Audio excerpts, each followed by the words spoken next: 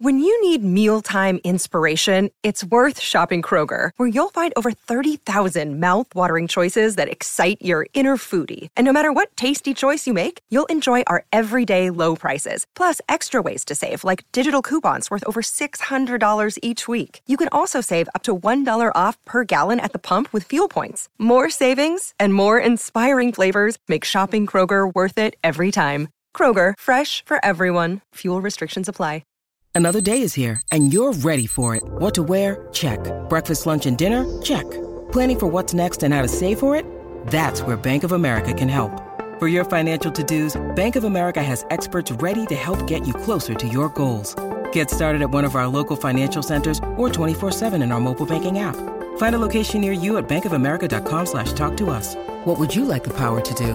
Mobile banking requires downloading the app and is only available for select devices. Message and data rates may apply. Bank of America N.A., member FDIC. Judy was boring. Hello. Then Judy discovered ChumbaCasino.com. It's my little escape. Now Judy's the life of the party. Oh, baby, mama's bringing home the bacon. Whoa, take it easy, Judy. The Chumba life is for everybody. So go to ChumbaCasino.com and play over 100 casino-style games. Join today and play for free for your chance to redeem some serious prizes. ChumbaCasino.com. No purchase necessary. Void where prohibited by law. 18 plus terms and conditions apply. See website for details.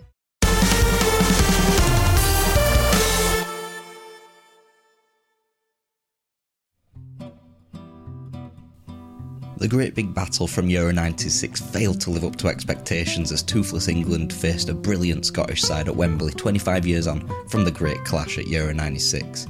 Czech Republic all but confirmed their last 16 place with a draw at their new home of Hampden Park against Croatia, and Sweden, entertaining as ever, got the win they needed to all but book their place in the knockout stage. I'm Jake from What If Football. This is the Euro Daily Podcast, episode 13, and I'm sure there are some sore heads out there, as is mine on this beautifully crisp Saturday morning here in Yorkshire. You can catch this podcast on Acast, Amazon, Apple or Spotify, and if you're on those platforms, please give us a like, a subscribe, and if you're feeling extra generous, a 5-star review, and it helps boost the algorithms, gives us a bit more exposure on the old podcast feed. We're also on Patreon, delivering this podcast every day up until July the 12th. That is patreon.com/whatiffootball, and after the championships we'll be having some 7 days a week content, 50 weeks a year. Now let's get stuck in to what was a pretty drab day of European Championship football. And there's only one place where we can start, really, isn't there? It's England 0, Scotland 0 at Wembley. Reece James and Luke Shaw at fullback were the only England changes. A signal of intent, I wrote there in the pre-match, and it didn't quite go that way, did it? And as for Scotland, the fans' choices were realised by Steve Clarke. Billy Gilmore was in, and Kieran Tierney came in for Scotland. You had Callum McGregor come into midfield, which saw Scott McTominay drop into defence, which saw only one of the three Scottish centre-halves, naturally centre-halves, and that was Grant Hanley at the back, and Hanley had a superb game, shoring those two up either side of him. Scotland started hot, obviously. Lyndon Dykes barged Luke Shaw out of the way 10 seconds in what was a bit of a marker, a bit of a sign of what was to come, really, at Wembley. Che Adams had a shot blocked, and Scotland pretty much laid down that marker on the Wembley turf there. They weren't here to just make up the numbers. English joy was mainly from set pieces early on. You had the John Stones header which crashed against the post, and obviously if that goes in, that's a very different game, isn't it? But on the whole of it, England didn't deserve the win there. Ultimately, that would be the best chance of the entire game for England and for Scotland, really, the Stones header. It had similar vibes of Foden hitting his shot against the post against Croatia, that early chance for England hitting a post. But unlike Croatia, England didn't capitalise on that. They didn't improve on that. You had Scott McTominay. He was slightly sloppy in possession early on. He gifted Mason Mount a glorious chance, and he could burst through from the three centre-halves and make Scotland fairly flexible in attack. But when he did so later on, he was far more better in possession, far more astute in passing the ball, receiving the ball, and breaking from the centre-half. He was much better as the match wore on, really. Scotland didn't take much opportunity to attack in that manner, really. Stephen O'Donnell, I thought, had a good game. He had provided probably the closest Scotland came with that low drive. A lot of people were slagging him off, me included, really. He didn't have a great game against Czech Republic, but he proved some of the doubters wrong, really. I was saying he might come out for Nathan Patterson or even James Forrest, but I think he acquitted himself very well against England here today. And in terms of England, they were fair. There were some warning signs. They had the runs of Phil Foden and Raheem Sterling, but that was exactly England's problem. That was what they were limited to, runs off the centre half. So it was a good punt from Jordan Pickford, and Sterling got on the end of that. But it was just, that was as good as England got, really, and that's kind of an indictment on how they were playing. But even then, as the game wore on, as we got into the second half, the midfield of Scotland was dominating England's midfield. Rice was found kind of in... but he was being outnumbered, he was being swamped because Che Adams would drop off and it'd leave like a 2-on-1 against him, really. And it wasn't... They couldn't provide the same sort of dynamism as they could against Croatia in that first match. Reece James provided devilish crosses at times. I thought he was quite good going forward, but invariably there's no one really on the end of it. Harry Kane, I thought, was absolutely nowhere, which is why he would come off first from the England lads. He was dropping deep, obviously, as he always does these days. He didn't look fit. He didn't have any influence. He didn't have a chance on goal. I don't think he had 10 touches in the first half, which I think was the lowest in the entire England team. It's not a good sign that he couldn't last 90 minutes. Again, you could say that in the Croatia game that it was just him resting after playing a decent game and England were winning. But him coming off for Rashford, it made England even more toothless going forward. There was no influence up front. I was pretty disappointed not to see Jadon Sancho. I was pretty disappointed not to see more substitutions, more attackers on for a midfielder, say for example Calvin Phillips, who wasn't as influential in the midfield for England, but by no means England's worst player, really. But let's accentuate the positives for Scotland, really. Robertson and Kieran Tierney caused problems down the left. Pickford made a good save off Stephen O'Donnell, who was bursting forward at times, and that volley was probably as good as Scotland got, really. Scotland were swamping England in the midfield, and they were dominating them in a fairly attritional first half. And the question coming into the second half was, how quick would Southgate change the lineup, and how would Scotland defend? Could they hold the fort for 90 minutes? Could Scotland get about England for 90 minutes? And the answer was, of course, yes. Mason Mount found himself in fairly dangerous positions, but not potent enough, and that was the story for most in an England shirt. Scotland were good from set pieces, as they often are. Reece James clearing a chance off the line, for example. The fact that England had to change plan, it was an indictment on them. Billy Gilmour, I thought, had a fantastic game. I think he was named man of the match, and deservingly so. The defensive plan was fantastic, and going into their final game, they've got that little bit of momentum now. Whether or not it's a positive that they're back at Hampden, I'm not sure. Obviously, this is a one-off sort of thing, really. It's a big derby game. They're naturally going to get a bit more up for this. They were the underdogs. They are the underdogs again in the final game at Hampden. But a return to Hampden after this game, I think they'll have the wind behind them. They'll definitely cause Croatia a lot of problems, and we'll discuss Croatia later on. I don't think Croatia looked all that great against Czech Republic, if I'm being honest. Che Adams will occupy some dangerous positions against Croatia. Scotland will be more defensively solid than they were against Czech Republic. Kieran Tierney brought that about them as well, which added them another dimension, really, going forward. And by the end of the game, England slowed down. Jack Grealish came on. He drew a few fouls. It looked like he was scaring a couple of Scottish defenders. I think he got Stephen O'Donnell booked at one point. But on the face of it, the play slowed right down. They just played in front of Scotland, and Scotland were happy to let them do that. I mean, you would be, wouldn't you?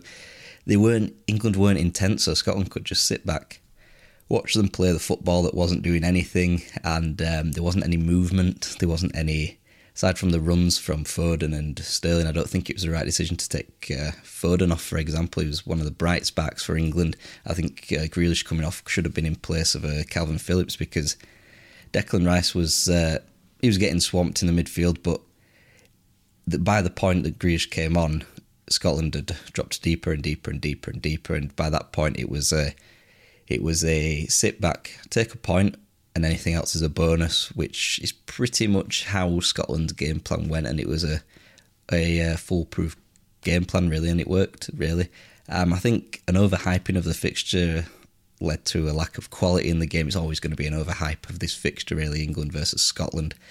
A mirror of the result in the very first international game in 1872 here at 0-0, and it was 0-0 all the way back then as well, some 150 years ago. And this game had hallmarks of a team trying to break another team down for a 0-0, but without the consistent pressure, without the midfield battle won.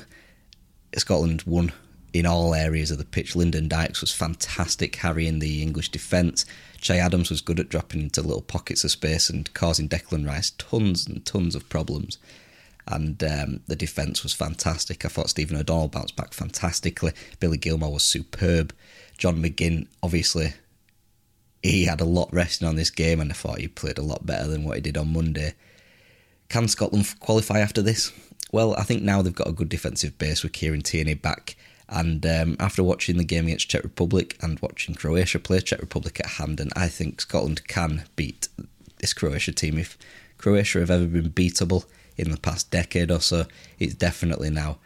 They'll need to be a bit more decisive going forward, but they do have more than enough. A win would see them through pretty much in third place. If it is to be third place, they may even beat England to second place, who knows. And Croatia might be a little bit too much. They did show they had a higher gear in the first 15 minutes against Croatia against Czech Republic, in that second half. But with Hampden rocking all these intangibles, I think Scotland have definitely got enough to qualify, and it's going to be definitely very, very tight at Hampden. I'll probably change my mind a few times between now and Tuesday. And can England win it after this setback? Well, no England team has ever won 9 points from 9 in the European Championships group stages. 7 points was their highest in 1996 and 2012, which were both penalty defeats, as if that really matters anyway. But I feel fairly optimistic in terms of, not from the watching of the game, really. I feel optimistic in more of the intangibles, the gut feelings, so to speak. I feel as though this is a rare chance at a tournament to just give yourself a kick up the arse, because they didn't play well, they know they've not played well, and now going into Czech Republic, there's a big chance now. You don't often get it at tournaments where you know you've played bad and there's now a chance to go in a different direction. There's a chance to test out Grealish, Sancho, maybe drop in Henderson and Maguire for that leadership in the spine of the team. There's definitely something there to give the team a refresh. I think Ben Chilwell might come in at left back as well. There might be another name at right back. Who knows? I think Gareth Southgate seems to be rotating the fullbacks quite often now. Might see something different in the middle of the park. May even see Harry Kane drop off, but I wouldn't rest Harry Kane. Because I think he needs the momentum, he needs the minutes, no matter how bad he's playing. And I think maybe either two runners beyond him, or maybe an extra attacking midfielder, perhaps. Obviously, all these can't coexist in the same team, but they're just ideas. I'm not throwing at a wall here. But I don't think it's as bad as what people are saying. I don't think Southgate should go, by no means. I'm not saying that this is the end of the world for England. If England beat Czech Republic, the momentum's back on their side. They've got 7 points from 9, and then they go into what would be a very difficult last 16 tie, admittedly. People try to plot a pathway through the tournament if we finish second, which could be a better last 16. But also, if you are going to plot that pathway, let's not forget, if you win the last 16 tie against the second place in Group E, if England do finish second, that means a quarter-final is likely to be France. So, and it's pointless try to beat the easy teams and then end up with an even harder team earlier on than you otherwise would face them. you're going to have to play hard teams at some point. This is the European Championships, isn't it? And a win is all that's needed against Czech Republic now to settle top spot. Czech Republic are a fantastic team, as we've already seen. They're all but qualified alongside England. And the game plan for me, the idea for me, the philosophy would be just win your games, get out of the group and see what's what. England, let's not forget, with this point, they're all but qualified. And hopefully with this setback, it's a good time to refresh, to completely give the team a mini overhaul. And what is rare in tournament football, a good old jolt into life, and now maybe we'll see a completely different England team. So before I leave you on this break before the 2021 Trivial Tease, I'll give you this little statistic that might be optimistic. Only 2 European Championship winners have won all of their group games in the history of the tournament. That's France in 1984 and Spain in 2008. We'll be back after this short break with the 2021 Trivial Tease. Welcome back. 3 of you got the correct answer yesterday on the teaser. So the answer was Goran Pandev. Unfortunately, Finners, you got Diego Milito. Of course, it has to be a Euro 2020 player. George went down the same route, saying Gonzalo Higuain, but after I told him that it has to be a Euro 2020 player, he then went with Lorenzo Insigne, but it wasn't, of course. It was Goran Pandev, as Jake Collinson says. As Pazza said, both on an extreme run of form, those 2 lads. And Blyson, who also got the correct answer there. We'll drop in a little bit deeper now. We're not a forward. We are a midfielder today. I've been managed by Aitor Karanka and Lucien Favre. Some of my teammates have been Scott Hogan, Che Adams, Craig Gardner, Erling Haaland and Mats Hummels. I am a central midfielder. 2 of my managers have been Aitor Karanka and Lucien Favre. 5 of my teammates, well, Scott Hogan, Che Adams, Craig Gardner, Erling Haaland and Mats Hummels. This is very easy. If you think you know the answer, tweet me at whatif_YouTube like Jake, like Pazza, like Blyson did. After this short break, we'll be looking at the fantastic game that was Sweden versus Slovakia, Czech Republic against Croatia, and the Roman Yaremchuk Golden Boot train might be slowing down a little bit now. We'll also be previewing today's games from Group E and F. Welcome back, and we go up north to Hampden Park, and Zlatko Dalic brought in the likes of Josip Brekalo, Dejan Lovren in a 4-2-3-1 with Andrej Kramaric as a 10. But the Croatian public didn't get what they wanted with Nikola Vlasic still on the bench, but he did come on again. Holeš came in for Czech Republic, keeping that 4-2-3-1 and coming in for Alex Kral. Vladimir Darida I thought was fairly dangerous for the Czech Republic early on. Jankto from the left was very, very good. Soufal on the right was very, very high, very, very offensive. And Czech Republic started the game very well. And Thomas Souček, he gave it a little bit of a warning sign early on from a corner. That is obviously his strength. Crosses are Czech Republic's strength as well. In what was pretty much an even opening sparring session by the 2 teams, Brekalo was a bit of a creative force for Croatia, and Rebic came short a little bit, which is a bit like Kane in the last game. He wasn't fully effective, lack of influence really, and I wasn't keen on Rebic coming short, and because there was no runners beyond him, and it just didn't work, I don't think. Croatia in this double pivot, I thought they had a little bit of a soft underbelly, and Czech Republic were getting behind them quite often, as they did in one instance, spraying the ball out to Soufal, and then he cut inside, cut the ball across the box, and Patrick Schick had a chance to lead the Golden Boot standings from open play, but he squandered that chance. Masopust was a willing runner in behind. He would, because Soufal was playing so high up from right back, Masopust would play as an inside forward pretty much, and he was a willing runner in behind. It was definitely an avenue for Czech Republic to go down, and it was quite fruitful. Croatia, they were being a little bit cute with the corners, but it didn't come to fruition really. This didn't have the tactical intricacies of the previous game, which we'll talk of in a minute. So there was a lot left to be desired in this game, really. But something shared between the two teams was that Czech Republic needed a point. They didn't look overly defensive. So in terms of Slovakia, they were defensive to an extreme, which obviously cost them in the end, which we'll discuss.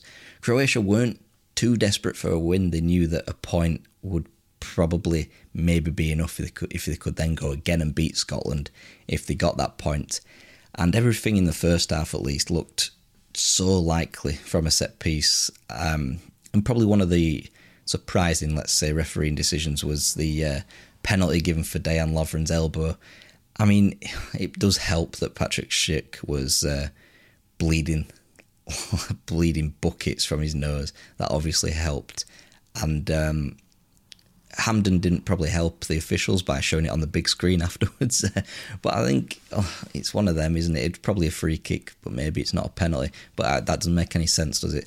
So maybe the referee was correct all along.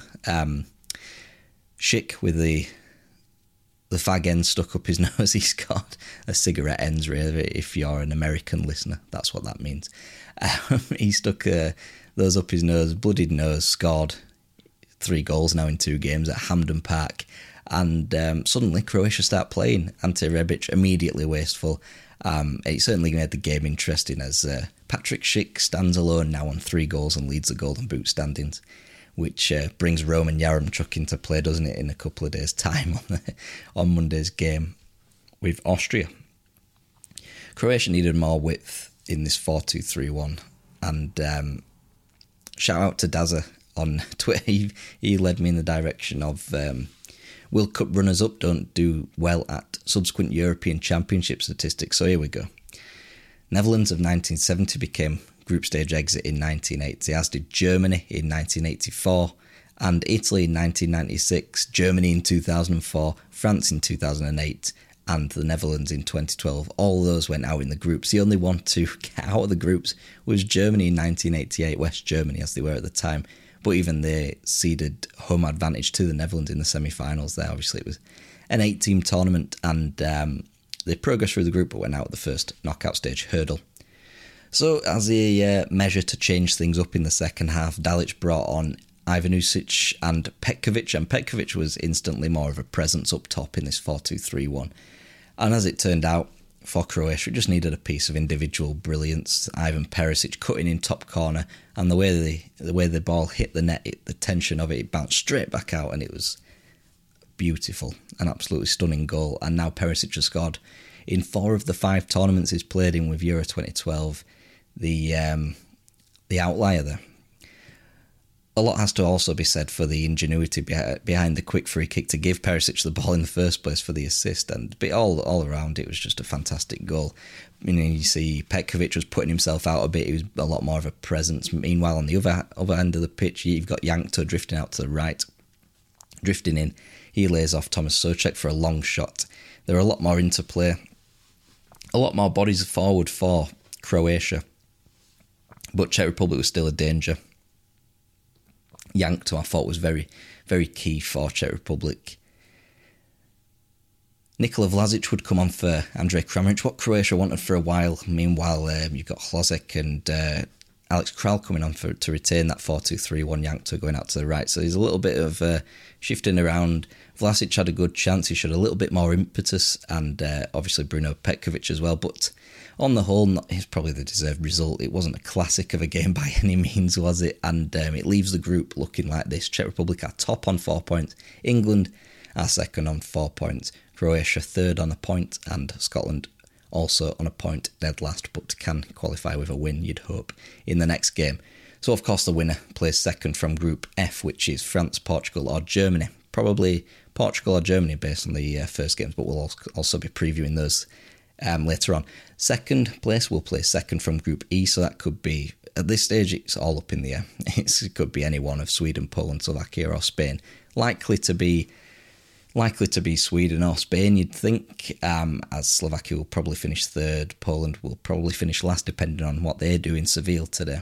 And the third could play the winner of Group B, C or E, so that could be one of Belgium, Netherlands, Spain or Sweden going into the last 16 there. Speaking of Sweden, we are going to St. Petersburg, and maybe one of the worst games of the tournament, but I found it kind of interesting in terms of the tactical intricacies, which I mentioned earlier. So Sweden had an unchanged team, but Dejan Kulusevski was on the bench. He wouldn't come on though after recovering from COVID-19. Hromada was out for Hrosovsky. Harlasin was out for Koscielnik, but Koscielnik was definitely a defensive ploy by Slovakia, and Petkovic there, Tarkovic rather, and they were definitely setting up shop to be defensive, get that point and get through to the last 16. Sweden had good memories of St. Petersburg. It was the same venue as their last 16 win over Switzerland in the 2018 World Cup. And of course, Janne Andersson remained as the manager.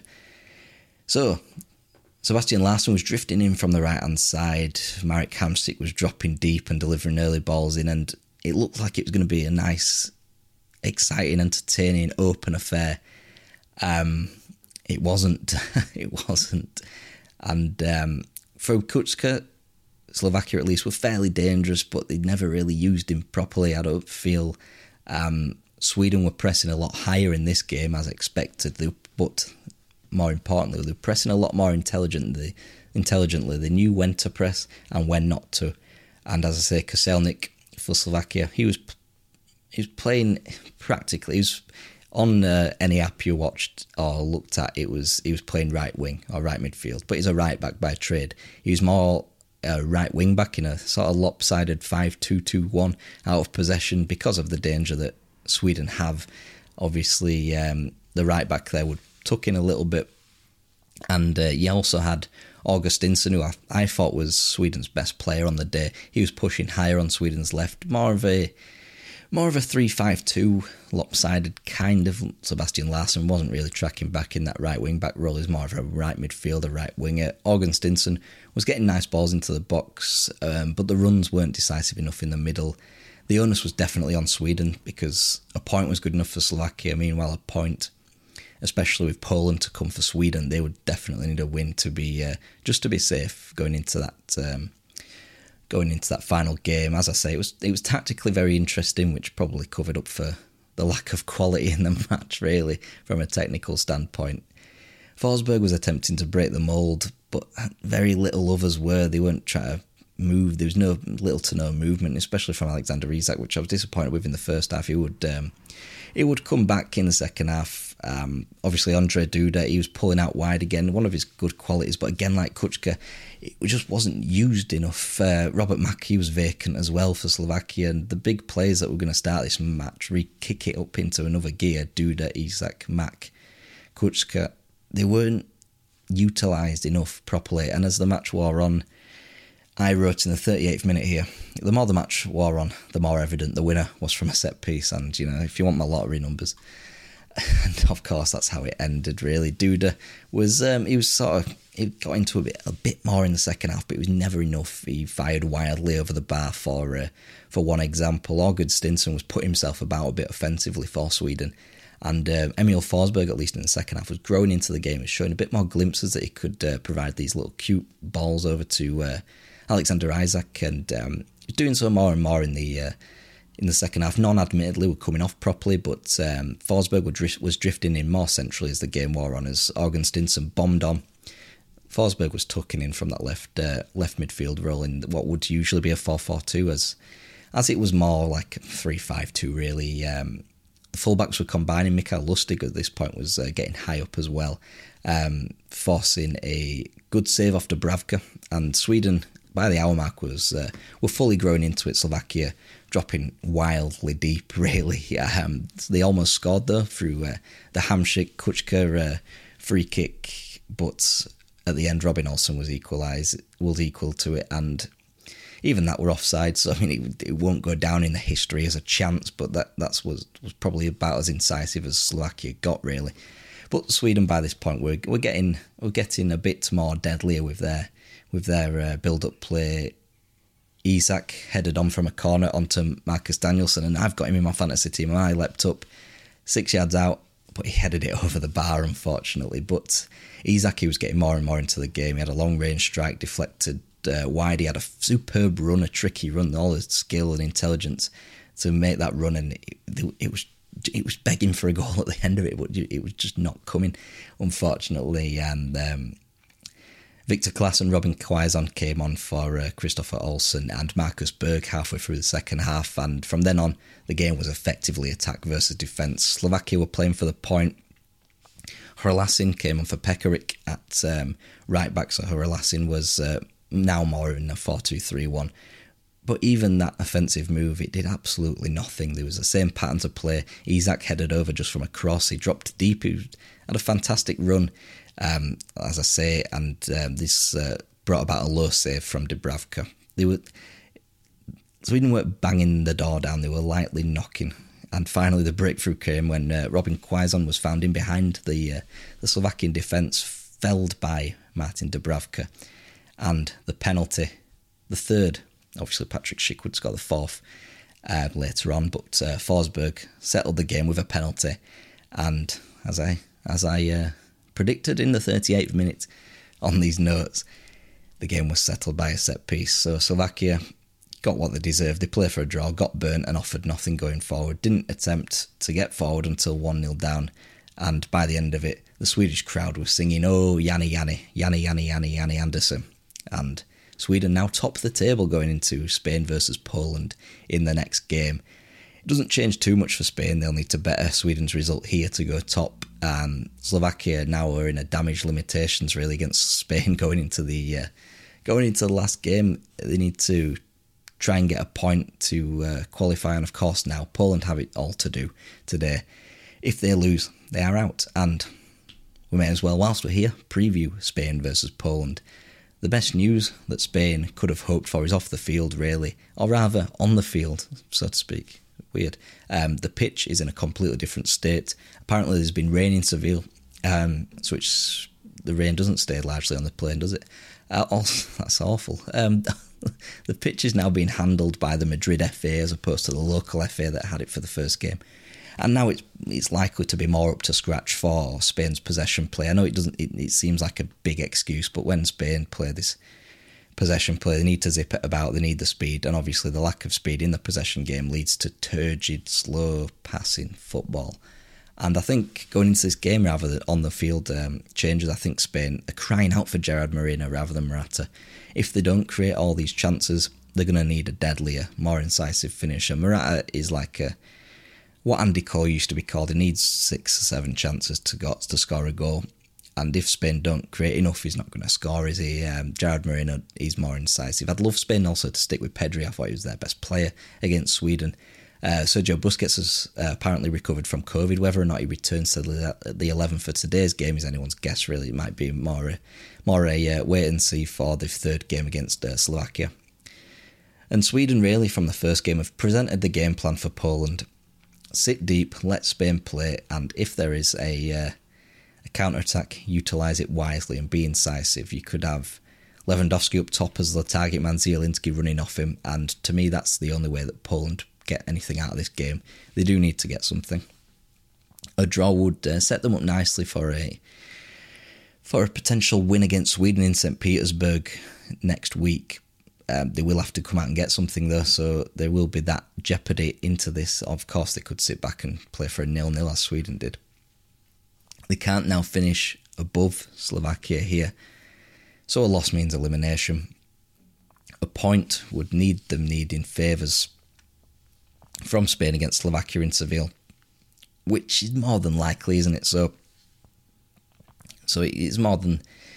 It's not over for Poland, but they do need to get something, obviously. And going into Group F, we've got Hungary versus France, Portugal versus Germany. France, of course, still the favourites. I still expect them to sit in that 4-3-1-2.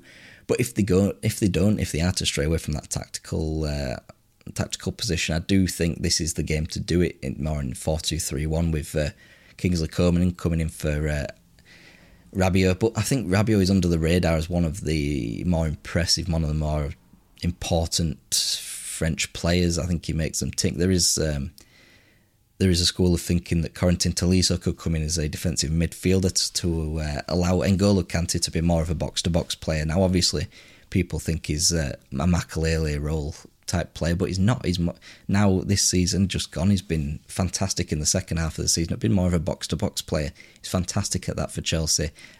He was more of that against Germany and Munich in the previous game, and I think that should be his job there. But in a 4-3-1-2, there's more cover for Kante to do that anyway. So I don't see Tolisso coming in. Rabiot, Pogba, Kante will probably be the midfield three there. I don't see Hungary having a chance. They weren't too impressive against Portugal. They held firm for quite a bit. And obviously this game is obviously being played in the Puskas Arena, the full Puskas Arena. The key is to sit deep against this quick French team on the counter. The first goal, incredibly crucial. If France get it, they'll let Hungary play, as we've seen in the first game against Germany, because they'll sit back. Hungary will have to get something. If they've got a single chance of getting through this group, which is, admittedly very slim. My son's got Hungary in the sweepstakes, so I'm sure he'll be cheering them on. And if France get the first goal, it's pretty much game over as I see it. I can't see Hungary breaking France down. France won't want to attack. They'll just sit, wait for Hungary to play out, hit them on the counter. Mbappe, Benzema, et al. That's pretty much the game plan, isn't it? That's how France will play. Stoic and smart tournament football. That's pretty much what that is. Pragmatism, and that's what's going to win them the Euros, I believe. Anyway, Portugal versus Germany, the most important game of Group F, arguably.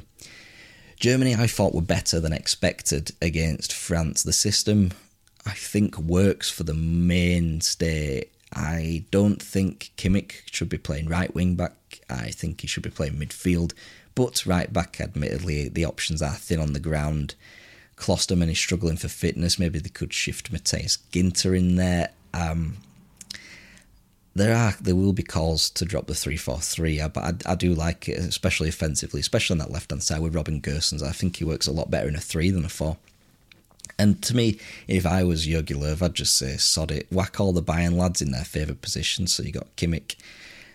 Maybe you can't play Goretzka, maybe he's not fit enough, but get Kimmich in the middle of the park, get Sané and Gnabry out wide, get Muller in there, and just make it a club vibe and capitalise on that club spirit. Portugal, I think, they'll have to sit a lot deeper than in the Hungary game, but they do have tools on the counter, which makes me think they might start with Rafa Silva. He's very, very quick, very sharp when he came on against Hungary, but then again, he could be an impact player, couldn't he, really? They're more than apt, Portugal are, to sit in, take the point in Munich, which could be advantageous going into the final game against Hungary, but final game against France, but I don't know, but they might have to. It's kind of, if they get a point, they're pretty much through, aren't they? So if they just sit and get a point, will Germany be able to rack up a 3-goal win against Hungary to take them above Portugal and into second? I'm not too sure about that one. Maybe they'll get a sneaky little win, finish third, and then for all the England talk about finishing top and playing Germany, that won't come true, but we'll have to see. Obviously, it's playing at Munich, and both the Group F games have English officials as well. And tomorrow we will be covering all those in great detail with less of a sore head, less of a hangover. So there might be a little bit more energy about tomorrow's show, but regardless, we'll be here, obviously. Acast, Spotify, Amazon, Apple. Leave us a like, subscribe, 5-star review, etc., etc. All those stereotypical things that people like me say. And we're also on Patreon, patreon.com/whatiffootball. And until tomorrow, say they up the 3 Lions again.